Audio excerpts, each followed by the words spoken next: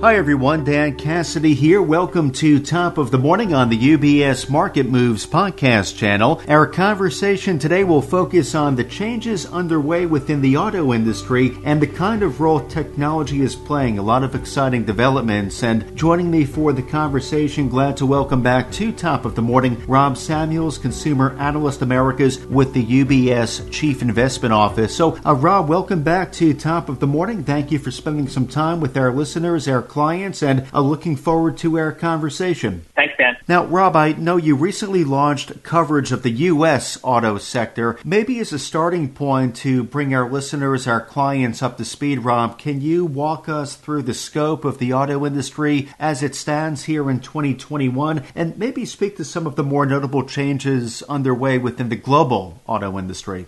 Sure. So the automotive industry is made up of the world's largest manufacturers of passenger automobiles and light trucks. According to some estimates, the market size as of April this year was roughly almost $3 trillion and is expected to increase by almost 10% this year following a decline in 2020 due to COVID. There are over 1 billion vehicles currently on the road today. China is the largest auto market in the world for both internal combustion engines vehicles as well as electric vehicles. And that's really where the innovation is. It's in the electric vehicle side. You know, last year, the share of electric vehicles, EVs, sold globally increased from roughly 2.5% to over 4.5%. And EV sales penetration has almost doubled in Europe from last year to this year, and in China has actually more than doubled. So clearly that's where the growth is, and it's going to be for the foreseeable future. So now that we have a better sense for the scope of the industry, I want to run with some of these innovations. And you did mention electric vehicles or EVs a moment ago there, Rob. Maybe just to expand on that for a few moments, can you speak to how this space has been progressing? You spoke about some of the adoption rates in other countries, as well as consumer and government engagement, and what the path forward looks like for growth with EVs going forward. Yeah, so EV technology is absolutely progressing fast, with product offerings increasing by the day, battery costs and charging times are coming down, and then you have the autonomous features which are gaining speed. So we expect growth to be exponential rather than linear. By 2025, we think around a quarter of new cars globally could be electrified, and we expect at least 15% will be battery-powered, full electric vehicles, with the rest of them plug-in and full hybrid. Now, by the end of the decade, by 2030, in our view, electrified vehicle share of new cars will likely be around 60 to 70%, of which those battery EVs will represent more than 45%. Now, when you take into account car sharing, car hailing, robo-taxis, that's going to be ultimately the icing on the cake, driven by a broad-based rollout of autonomous driving by the end of this decade. So, overall, we're anticipating a $450 billion market segment in 2025. That's about 3 to 4 times today's size, and a potential $2 trillion market by 2030. The auto industry is also taking a close look at adequate sourcing, the use of sustainable materials, and recycling via circular raw material usage at the end of vehicles' life cycle. So just a lot going on within the industry. Given the demand that we're witnessing today on a global scale, coupled with the demand that's anticipated to come, I have to imagine a substantial amount of infrastructure needs to be implemented in order to support such demand on a global scale. So what really needs to be put in place, Rob? Yeah, Dan, that's a great question. Currently the U.S. share of EV sales, only a third of that of the Chinese electric vehicle market, and the U.S.'s EV growth is below both China and Europe. And a lot of that is due to the lack of charging stations here in the U.S. President Biden's Build Back Better agenda is targeting to make half of all new vehicles sold by 2030 zero-emission vehicles. That includes battery electric, plug-in hybrid electric, or fuel cell electric vehicles.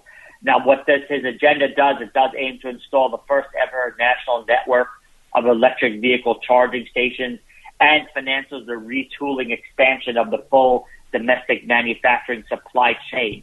So, and that's just here in the U.S. So clearly, there is still a lot that needs to be done in order to support a thriving EV industry. But policymakers have absolutely put this at the forefront, and we're seeing it today in terms of what the expectations are and the plans to really build out this type of network, especially on the charging station side. Well, I'm sure Rob will have plenty of follow-up conversations on electric vehicles, though thank you for bringing us up to speed on where that stands today with respect to the infrastructure in place, as well as what the demand picture looks like across the globe. Maybe we can pivot a bit, spend some time talking about autonomous vehicles or AVs. So where does that technology stand today, and how might it be leveraged, and how soon before we might begin to see AVs on the roads here in the U.S.?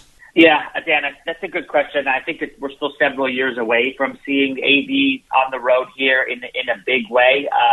AVs or self-driving cars, they're not too far along the horizon of upcoming automotive enhancements.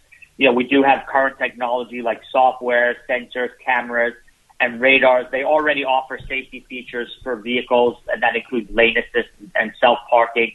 Enhancements from current technology to fully autonomous vehicles will offer even heightened safety and, potentially less congestion on the road. The U.S. Department of Transportation has stated their support for the safety benefits of AVs. So it's something that, is clearly coming sometime down the road. But I do think we're still, several years away to see it really at a large scale. But it's definitely on the horizon. Okay, so more to come there with autonomous vehicles. Maybe one more point we can hit on today, Rob. As with anything comes risk. So what would you cite as being the notable risks to the industry, and what avenues exist at the moment for investor participation, taking into account what you've shared with us today? Yeah, so Dan, a key risk that the industry faces right now is the global semiconductor chip shortage that could last well into next year. The industry will need to change its relationship with technology and semiconductors specifically to mitigate the risk in the future. It's especially true as chip manufacturers and the auto industry's interdependence just increases with greater demand for EVs. Also, as EVs grow in popularity, industry regulations will likely change and become more prudent around things like the battery packs and transport of dangerous goods. That would be the lithium batteries, which could increase costs. I think the biggest current headwind for the EV industry is also the lack of charging, just the lack of charging stations, which we've spoken about. Producing EV batteries and powering their charging stations requires a lot of energy. That's not particularly great for the environment. So I do think we will need to be, engineering enhancements around producing and recycling batteries in the future, just to make the push toward EV even more sustainable than it already is. Finally, with our expectation that EV sales will rise significantly over the next decade, raw materials for the batteries are at risk. Some materials like lithium are plentiful, but the supply chain for a significant increase in demand does need to be developed. So clearly there are a lot of risks to the industry. So in terms of how can investors look to be involved? Look, there's lots of ways through the automobile manufacturers themselves, through the companies that make the batteries, make the charging stations, all the technology that's involved, to produce these cars and to build out this type of network. So, there are lots of opportunities, not just within the direct auto consumer discretionary space, but, within the industrial world, technology world, and then in the energy complex as well. Well, Rob, thank you very much for dropping by Top of the Morning today. When you think about it, it's amazing how much progress has been made when it comes to EVs, AVs, and to think about the amount of runway ahead of us and how exciting that is, coupled with all of these fascinating technologies at play. So it was great catching up on this topic, Rob, and look forward to having some follow-up conversations with you down the pike, though. Thank you again for the time today. Appreciate it. Thanks, Dan. And again, today we've been joined by Rob Samuels, Consumer Analyst Americas with the UBS Chief Investment Office. So as a reminder to our clients and our listeners, the UBS Chief Investment Office does author a variety of publications and blogs that touch on timely market developments, asset classes, and portfolio allocation. These resources can all be located on ubs.com/CIO,